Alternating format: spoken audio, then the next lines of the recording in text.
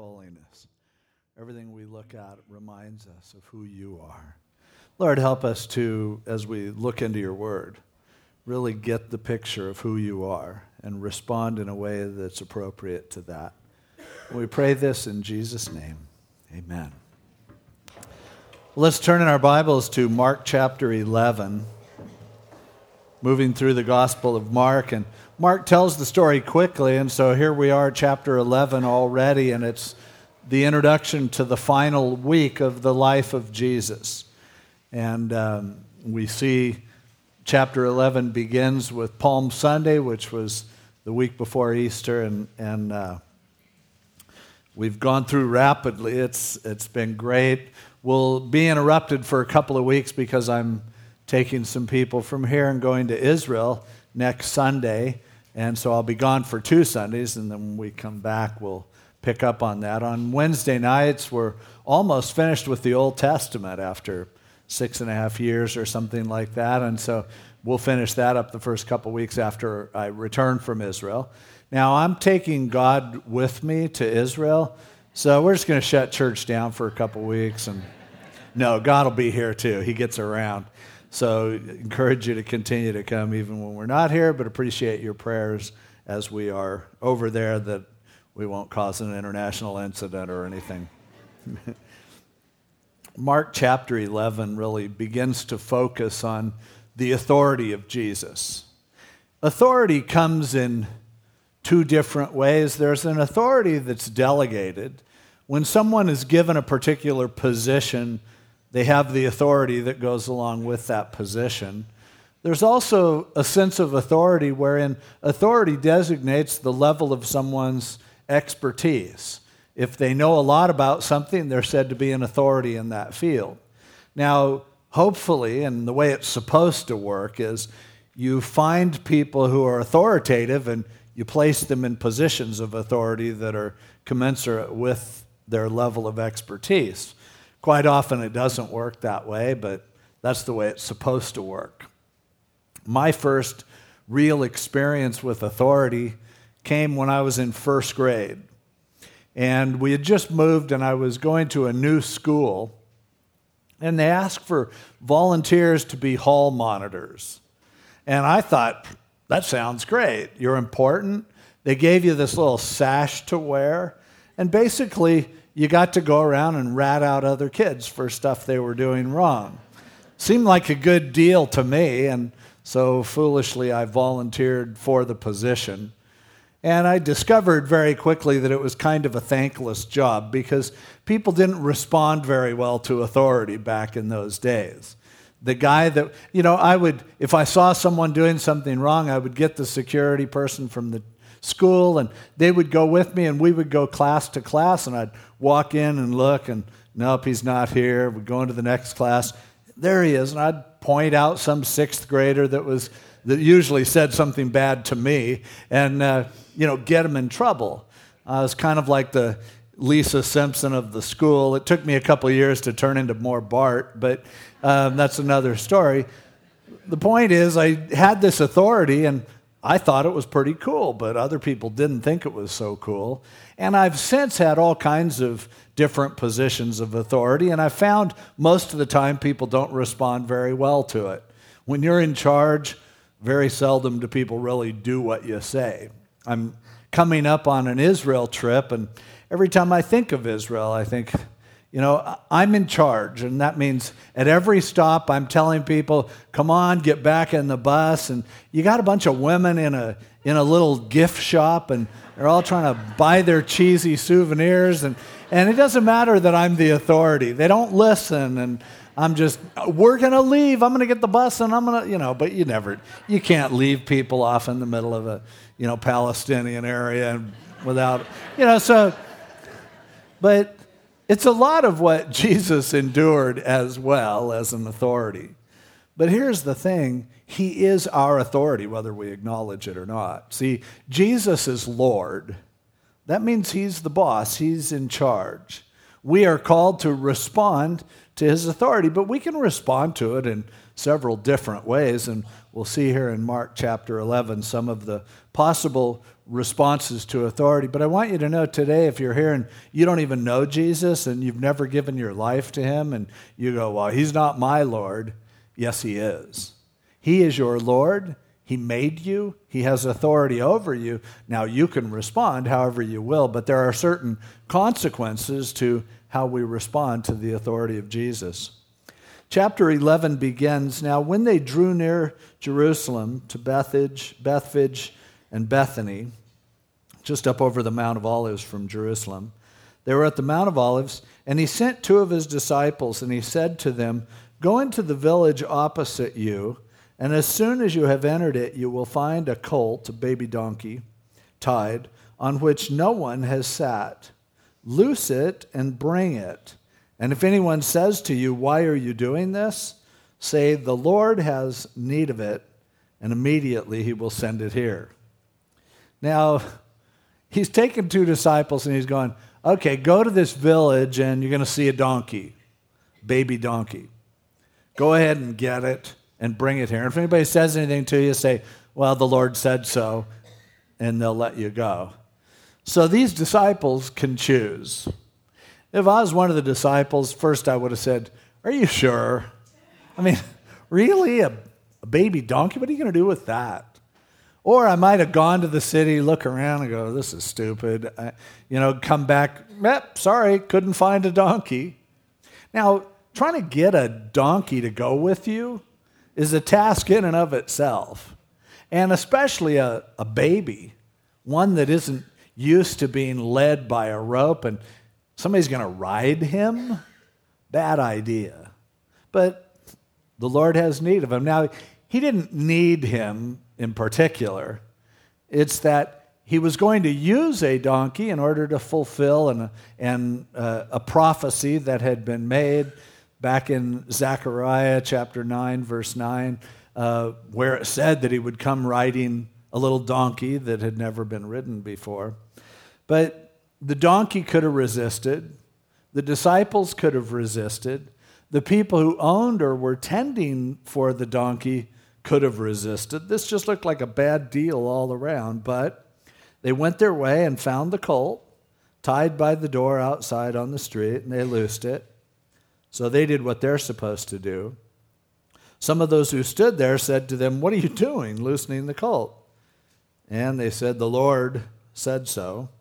And so they said, okay, let him go.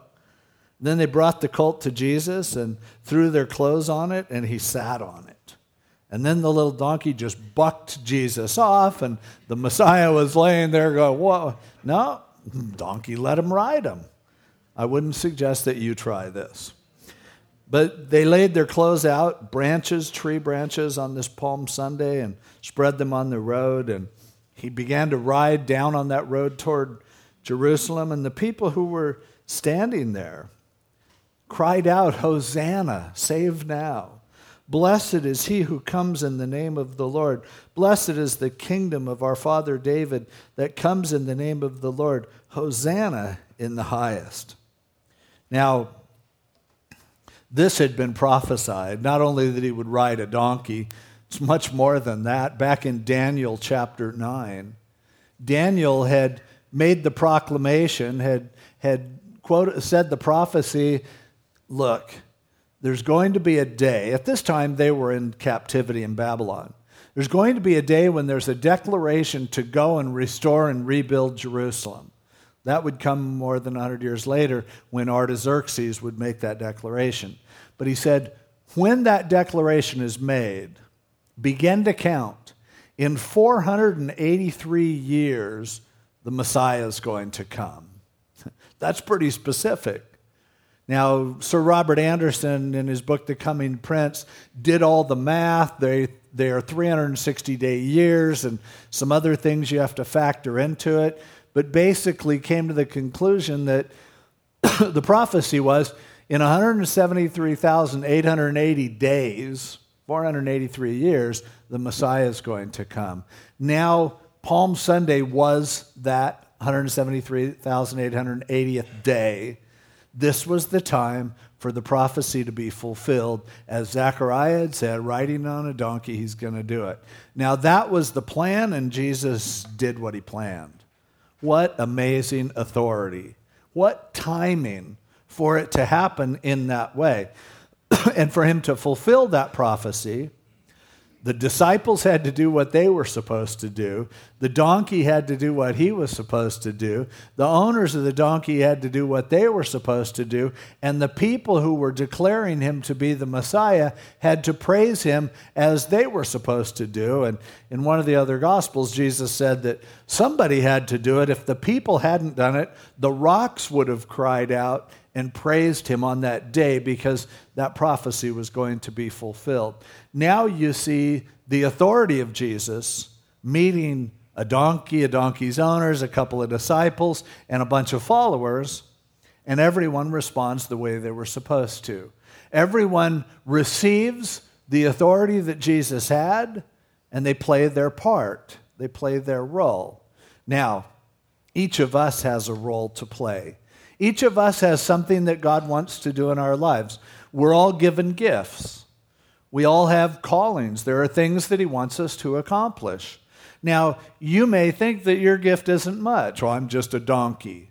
Well, if you're a donkey, then do what donkeys are supposed to do. Do what God has called you to do. Respond to his authority. Because there are alternatives to responding to his authority, and they aren't very pleasant. Because he is the Lord, and he's going to do what he says he's going to do. You have a role to play. I have a role to play.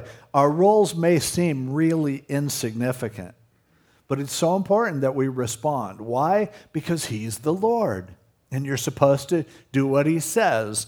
And so we see this as an example of what happens when everyone does what they're supposed to do and responds to the authority of Jesus. Now, as we read on, we see someone who doesn't do what they're supposed to do, and it's an old fig tree. Jesus, well, first, after he came down to the temple, he looked around, checked things out, and then left again. And the next day, verse 12, when they had come out from Bethany, he was hungry. And seeing from afar a fig tree having leaves, he went to see if perhaps he would find something on it. He was hungry, wanted some figs, saw a fig tree. Comes to the fig tree, there's no figs on it. And look at what he does. In response, in verse 14, Jesus said to it, "No one eat fruit from you ever again." He curses the fig tree. He goes, "You're a fig tree. You were supposed to have figs for me today. I get in a bad mood when I don't eat." No, he didn't say that. But he goes, "You're cursed. You're not going to bear figs again." Now, if you skip down to verse 20, he talks to the disciples about it because they came the next day and the thing was dead. In the morning, as they passed by, they saw the fig tree dried up from the roots. And Peter, remembering, said to him, "Rabbi, look, the fig tree which you cursed has withered away." Duh. So Jesus answered and said to them, "Have faith in God. For assuredly I say to you, whoever says to this mountain, 'Be removed and be cast into the sea,' and does not doubt in his heart, but believes that those things he says will be done, he will have whatever he says. Therefore I say to you, whatever things you ask, when you pray, believe that you receive them and you will have them." So he says, I'm going to talk to you about this fig tree. Now, biblically, the fig tree often was a symbol of the nation of Israel. There's a lot more going on here. Jesus isn't just hating figs. But this fig tree that's not bearing figs when Jesus is hungry is the equivalent to the nation of Israel, where Jesus had just come and presented himself as the Messiah. A handful of people accepted him, but a whole bunch of people had rejected him. And now this fig tree the next day becomes a picture of those who don't respond. Yes, there were some people who responded to his authority in a positive way. One donkey, a few people, and a few fans. But here's a fig tree, which represents the nation of Israel, and on the whole, they rejected him. They weren't saying, "Blessed is he who comes in the name of the Lord." They were saying, I don't care what you say about yourself, we're not going to follow you. They were rejecting his authority. And so now this fig tree isn't doing what it's created to do, and he curses it and says it'll never do it again. Seems harsh, but there are a lot of examples in the Bible that hint at this sort of thing. That if you aren't responding to his authority by doing what you're created to do, if you're not bearing fruit as you are designed to bear, then, well, what is he? Over in John's gospel, Jesus said, every branch in me that doesn't bear fruit, he's just going to cut it down and toss it in the fire. It's good for nothing. Now, the idea is, just like several of Jesus' parables, if you don't do what you're designed to do, you may lose the ability to do even that. There was a parable of some stewards who were given a certain amount of money to invest. And one of the stewards invested really well and had a good payoff, and he got rewarded for that. But one of the stewards was afraid to take a chance with that which had been entrusted to him, and so he took it and buried it in the ground. And Jesus said that servant would be rebuked as being evil because he's not investing the talent that was entrusted to him. And so he is judged severely because of it. What this tells us, and many other passages of Scripture tell us, is that God has given us a certain capacity to do certain things. Now, somebody may have the job of being an orator. Someone may be a great teacher. Someone else may be a donkey who carries things. Someone else may be an investor. Someone else may be someone who serves well or whatever. But the point is, be serious about how you respond to what God has given you. Because when the master, the Lord, uses his authority to tell you to do something, gives you an opportunity to do that, if you squander that opportunity, and if you don't do what he's telling you to do, you may find yourself out in the cold and losing that which has been even entrusted to you in terms of capacity to serve. And there are many people who, when they don't use what they have, they find out later that they're losing the ability to even use it. How many of us, when we were in school, learned a foreign language? And some of you probably 3 or 4 years of a foreign language. And at the time, depending on your level of cheating your way through that language, but at the time of your peak, you might have even been dreaming in that language, had reached a level of some sort of fluency. But what happens when you don't use that language? Often you find yourself later going, man, I wish I had paid attention. I wish I had remembered it. Today I could use that language, but now, man, I can order from a menu and that's about it. And boy, I hear, like, we have our ministry to take the presents down to the kids in Pedregalis, and you think, man, it'd be great if I knew Spanish and I could go down and really communicate. And I'm frustrated every time I go to Mexico or I go to Central America or somewhere where they speak Spanish and I'm stuck speaking in English, and I can't. I'm sitting there in a restaurant and I don't even know how to say well done on my meat, and it's like, guy, God could have used it at one time. Maybe I had it, but I didn't use it, and it kind of shriveled up. It's kind of like, when you're young, you have that ability to make your face smile. But if you don't do that, then eventually as you get older, everything shrivels up like a fig tree that's been cursed, and you can't even do that anymore because it's been so long since you did it. And here, the idea is there are people who are designed with certain gifts, and God's authority tells you, bear fruit. And if you don't bear fruit, there's a curse that goes along with that. The curse is ultimately, if you don't use it, you may lose it. And so here that happens to this fig tree that just isn't doing what it was created to do. Now back up in verse 15, which comes between the cursing of the fig tree and the explanation of it. Jesus goes into the temple in Jerusalem. And he went into the temple and he began to drive out those who bought and sold in the temple, And he overturned the tables of the money changers and the seats of those who sold doves. And he would not allow anyone to carry wares through the temple. And then after he cleaned house, he taught and said to them, "Is it not written, 'My house shall be called a house of prayer for all nations,' but you have made it a den of thieves?" And the scribes and chief priests heard it and sought how they might destroy him. For they feared him because all the people were astonished at his teaching, as other gospels tell us, because he taught with authority. And then as evening had come, he went out of the city. What a scene. He's come to the temple that was created, and at the time that it was built, it was prophesied that Jesus would one day be in that temple and that he would restore the glory to the temple, that it would be the greatest of all temples because it was the temple that Jesus himself would walk into. Now, they had turned it into something different. It was supposed to be a place where people could meet God. It was supposed to be a place where you could pray for the world, that everyone would see the example of that place, and wow, people would be gathered together and would be glorifying God, and what a wonderful purpose that God had for the temple. But they had turned it into just a big scam. See, you had to bring a perfect animal for a sacrifice. And so what they would do, they would inspect the animals and say whether they were good enough. And they would take this little lamb or this dove and they would look at it and go, "Yeah, it's not quite right.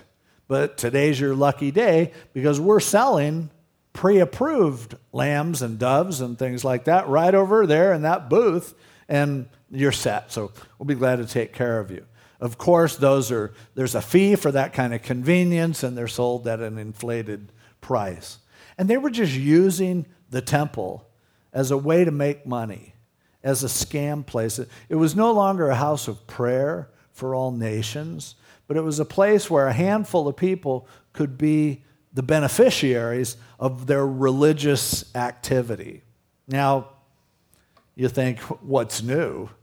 I mean, today, look at what's done in the name of churches. Look at how much stuff is happening around churches that has nothing to do with anything except a way to find success. I mean, frankly, I think when you take the message of a church and you turn it into 10 steps for success, and here's how you can have a better life, and if you give, then you're going to get rich, and all. There are so many ways to do the same thing, work the same system, where the church is just there as a way to increase the riches of certain people at the expense of other people. And I think that the Lord is just as upset by it today as he was then. In those days, he went in and literally ripped the place apart. He kicked over tables. People who were trying to run out with their stuff, he wouldn't let them go. Now, a couple interesting things about Jesus. Now, there are people who would say that Jesus is this really skinny, sissy, kind of meek and mild guy, because that's their image of Jesus. It's hard to imagine a guy like that cleaning house at the temple. But on the other hand, don't be so fast, because if you think that Jesus was this big, studly monster because that's your idea of perfection and he was a perfect man, therefore he looked like Brock Lesnar, 6'3", 285, 4% body fat, try riding a baby donkey when you're Brock Lesnar, it's not, men, explain to your wives who Brock Lesnar is really quick, and then we'll come back. But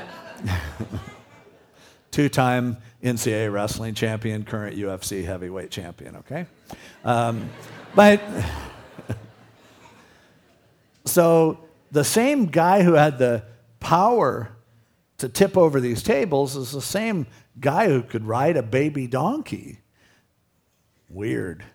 But he had the authority, and therefore he could do things that might have been uncharacteristic with his capacities. Was he huge? Was he tiny? I don't know. He was whatever he needed to be. But the question is, in terms of response to his authority, it's his house. What do you do with it? Do you do what he says? Do you say, "You're the boss, so we will do what you tell us to do"? Or do we turn the church into a place where, people aren't into prayer, we don't want to do that, and this message of the gospel is kind of unpopular, and so we need to turn this into more of a social club? Or we need to turn this into more of a political agenda, or we need to turn this into all about you and make man at the center. No, we don't need to turn it into anything. We need to let it be what he says it's supposed to be. He is the Lord of the church. He is the authority. Do we respond to him or not? I can think of all kinds of cool things that you could do in church other than doing what he says to do. But since he is the Lord, I want to do what he wants us to do. Now, every day I have stacks of mail and I have lots of calls and emails, and people have all kinds of ideas of cool things that we could do that don't involve what he says the church is supposed to be about. And I'm sorry, but he is the authority. And I want to respond to his authority by sticking with what he says to do, and that is focusing on the Word of God. For some people, they wish I'd get involved a little bit more politically. But I'm sorry, that's not what this house is about. There are other people who think, we need to make more social comment. I'm sorry, but that's not what this house is about. We're about the gospel. We're about the Word of God. We're about praying. We're about caring about the world and praying how we can make a difference for them. And when we begin to lose our focus, inevitably, there are going to be tables that fill up with stuff that doesn't have anything to do with that which God has called us to do. And if he would come here, how many tables would he tip over? How many things would he see that we are spending our time and energy on that he would say, that's not my idea of what you ought to be doing?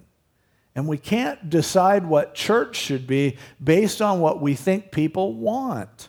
We can't design church to make it friendly to the unbeliever. Do I want our church to be friendly to unbelievers? Absolutely. Jesus died for them. I want them to come here and find out how their lives can be changed. But am I going to let them set the agenda for how we do that? No. We have one boss of this church, and it's not Dave Rolfe. It's Jesus Christ. He's the Lord, and I want to do what he tells us to do because I want him to respond. I want to respond to his authority. I don't want him coming into my place of business and having him kick the tables over because I'm turning it into something that's about me instead of something that's about him. And that's why, you don't see my face splashed all over everything. You go to our website, it's not all about Dave, plus the fact that I'm ugly. But besides that, I want it to be about Jesus. I want it to be about the gospel and about God's word. I don't want to set the agenda. I don't want to be the visionary. No, I want him to be the visionary. And so here we see some examples. A donkey that does pretty good. A fig tree that doesn't do so well. The religious capital of worship, it's not doing so well. Bunch of people, street people, hanging out on the road, they do pretty well, and they praise him. Now, as we read on, skip down to verse 25 there. After Jesus talked about this, and by the way, I wanted to mention, when Jesus was commenting on the withered fig tree, we noticed that he says, you can have authority too if you do what I tell you to do. We saw it already in the two disciples who went and said, the Lord has need of this donkey, so we're taking him. It's a nice feeling when you know what God's telling you and you can speak in his authority. But then there in verses 23 and 24, he says, if you're doing what I'm telling you to do, you can move mountains.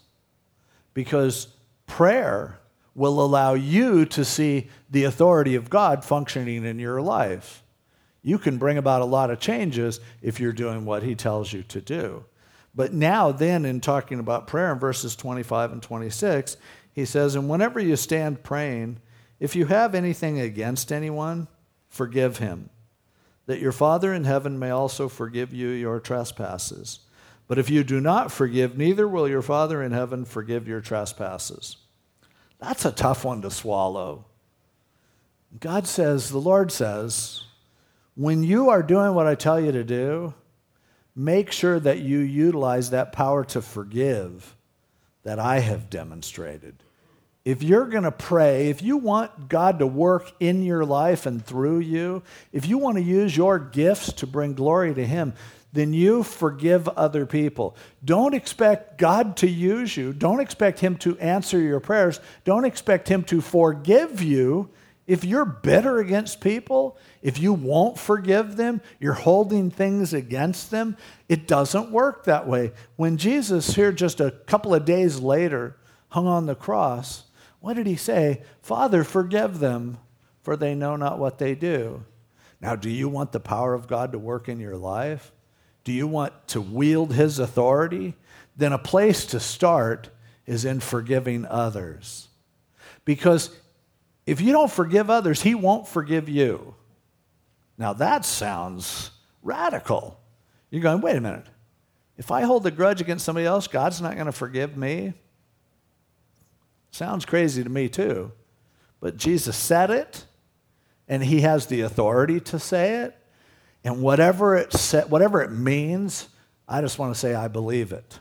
What do I do with that? I want to forgive anyone, no matter what they've done to me. I don't want to be someone who carries grudges. And I don't want to pretend that I can do God's will while I'm not being a forgiving person. So often in our faith, we have such strong opinions about everything, but we look down our noses. When the church should be a place where you come and you're accepted and you feel the love of Jesus and his offer of forgiveness, so often the church is a place where you come and you know everyone's looking at you and judging you and looking down their nose at you. We are all guilty of that. God begins to work in our lives. We get better. Now we look around and we expect everyone else to be better in the same way that we are.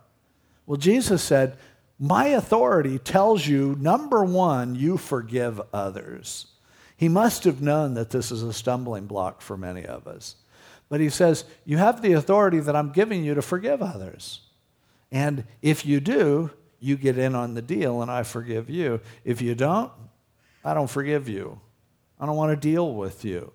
I'll curse you like I'll curse the fig tree that didn't bear fruit. Because a part of the fruit we're supposed to bear is the fruit of the Spirit. Love and joy and peace and long-suffering, gentleness, goodness, faith, meekness, self-control. Those are the kinds of traits that are supposed to be manifest in our lives. And a huge part of that is being able to forgive others. So can you do it? Well, it's a place to start.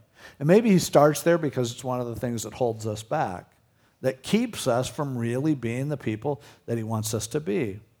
Do you want to be forgiven? Then forgive others. And he says, do you want to have my authority and power work through you? Then you do this, and mountains will move. I wonder how many things God wants to do through us, and just because of our lack of forgiveness, it's not happening. It's holding back what God wants to do. That may sound weird, but that's what his word teaches. And again, he is the authority. What's my response? I want to do what he says. I want to obey him. I want to believe what he says and act upon it because I would love to be an instrument of his authority. And the only way that can happen is if I say what he says and do what he does. Now, a lot of people just don't respond to authority at all. And we see at the end of the chapter, big time questioning of Jesus' authority. Verse 27, then they came again to Jerusalem as he was walking in the temple. The chief priests, the scribes, and the elders, which those three groups together make up the Sanhedrin. These are the religious leaders. They came to him and they said to him, by what authority are you doing these things? And who gave you this authority to do these things? Now, to be asked that question if you don't have authority is really intimidating. You know, you do something and then somebody goes, why do you have the authority to do what you just did?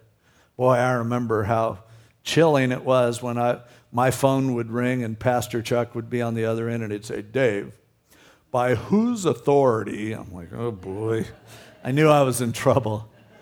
But they came to Jesus and this wasn't a threat to him at all because he said, all authority has been given to me. And so they questioned his authority and he played with them a little bit. He said, well, I'll tell you what, I'll answer that if you answer this. Tell me, was John the Baptist, was his baptism from heaven or was it from men? Well, they were like, oh, shoot, how are we going to answer this? Because if they said that John's baptism was from heaven, then Jesus would say, then how come you don't believe John when John said you need to follow me?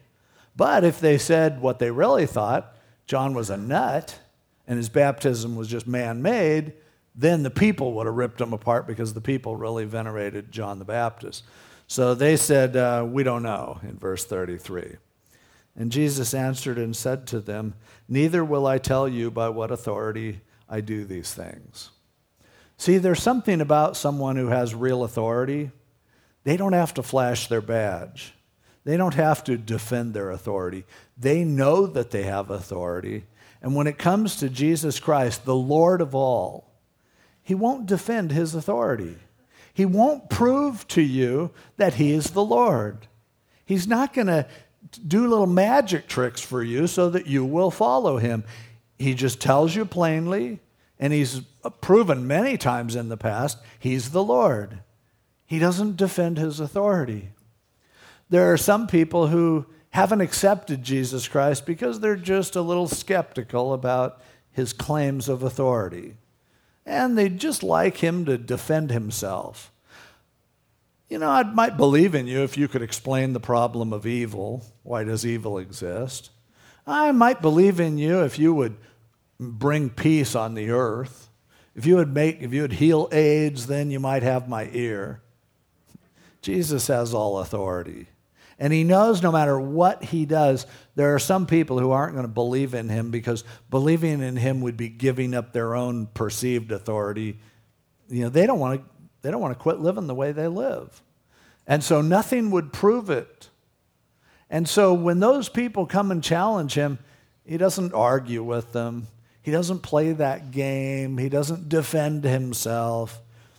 Frankly, I think an awful lot of what we do as Christians, we're trying to defend God. And a lot of what is in the name of apologetics, it's important to be able to reason with people who legitimately have some good questions, but often we find ourselves arguing with people that aren't going to be convinced no matter what we would tell them. And Jesus just doesn't bend over backwards to prove himself to those people. He basically says, I'm the Lord. You do what I say or you don't do what I say. What you do in response to my authority really doesn't affect my authority one bit. So let the chips fall where they will. You either obey me or you don't. And I think sometimes we ought to leave it at that when he does. We don't need to defend him all the time. C.S. Lewis said, you defend God the way you defend a lion. Open the cage and get out of the way. And you know what? I don't need to defend him. And I shouldn't be threatened by people who reject his authority. Often, when I'm talking to people and I share God's word with them and what it says, it becomes really apparent to me that they're not going to do what God says no matter what. Why is it that I feel like I need to talk them into it? I'm through doing that. I really don't want to talk people into doing the right thing. All I can do is say, here's what he says. Do it or don't. It's your choice. If you're here today and you've never given your life to Jesus Christ, you can reject him. I can tell you he's the Lord. I can tell you he died for your sins. He rose from the dead. He can give you an eternity in heaven. Hey, take a look in the mirror. Look what you've done with your own life. You really like what you've done with it? Come on, you've messed it up completely. However, I'm not going to get down on my knees and beg you. We're not going to have 12 verses of just as I am so I can talk you into coming to Jesus. He's the Lord. Do what he tells you to do or don't. It doesn't matter. He gives you that choice, and it's not going to change him if you don't do it. You're just another fig tree that didn't bear fruit, frankly. Or he'll go onto the donkey down the street. But he gives us an opportunity, and he has the authority. We have to decide what we're going to do with it. For many of us, we've bowed the knee to him. We call him Lord. We say that he has authority. Yes, I responded to his authority. I accepted his son. I'm going to heaven. And then he tells us to do things, and we just don't do it. Amazing. That we think that our will is more important than his. that somehow we have authority that trumps his authority. How can we be so satisfied ignoring what he tells us to do? Now, what are you supposed to do? I don't know. Where is it that he is laying a line down for you and saying, here's my authority, what are you going to do? Are you going to be a good little donkey and go along with what I'm telling you to do? Are you going to bear fruit? Are you going to worship me? Or are you going to reject me? That's okay either way. I'll be fine. I'll get done what I need to do. Now you might go, I'm doing so much that he's told me to do. And you might be saying, I don't even know what he wants me to do. So how do I respond to his authority? Well, I would suggest that for most of us, there's probably at least one thing that if I say, what one area has God told you what to do and you haven't done it? Probably something pops into your head right away. You know there's an area of your life where you're not bowing your knee to his authority. Now, maybe you are in a bunch of other areas, but you may be blocking what God wants to do because in that one area you're being disobedient. The intelligent response to his authority is to submit to it. And if his authority is speaking to you in some area of your life, I suggest you go along with it. I suggest you do it. There's not much of a future for you being the Lord of your own life. You know, there's a lot of discussion among people as to, can you be a Christian and really not have Jesus be the Lord of your life? And people argue back and forth on that question. All I would say is, why would you even want to be a Christian if you're not going to do what he says? If you're not going to bow to his authority? If your response is, nah, why do you even want to call yourself a Christian? I don't know. I can't find where that magical line is that makes you've said nah enough that you're not really a Christian. And if that's you, and, did you used to be a Christian and you aren't now, or can you become a Christian and then do whatever you want? He doesn't make that clear. So I'm certainly not going to. All I'm going to say is there he is, and he's speaking to you, and you know it. And he's the authority whether you like it or not. How are you going to respond to his authority? How am I going to respond? How will our lives change when we start really letting him be the boss? When we start really acting like he is in charge? That's the question that's laid out for us. And we can either be the little donkey, we can be the withered fig tree, we can be the disciples who do what he says, we can be the critics who skeptically doubt everything, but ultimately, there he is on the throne with all authority. Will you let him tell you what to do? Let's pray. Lord, we're sorry for all those times when we ignore your authority or we weasel out of it or we try to cash in on it or whatever. But we want you to be the Lord for us. We know that you are. Help us to respond correctly to your authority. In Jesus' name, amen. Let's all stand.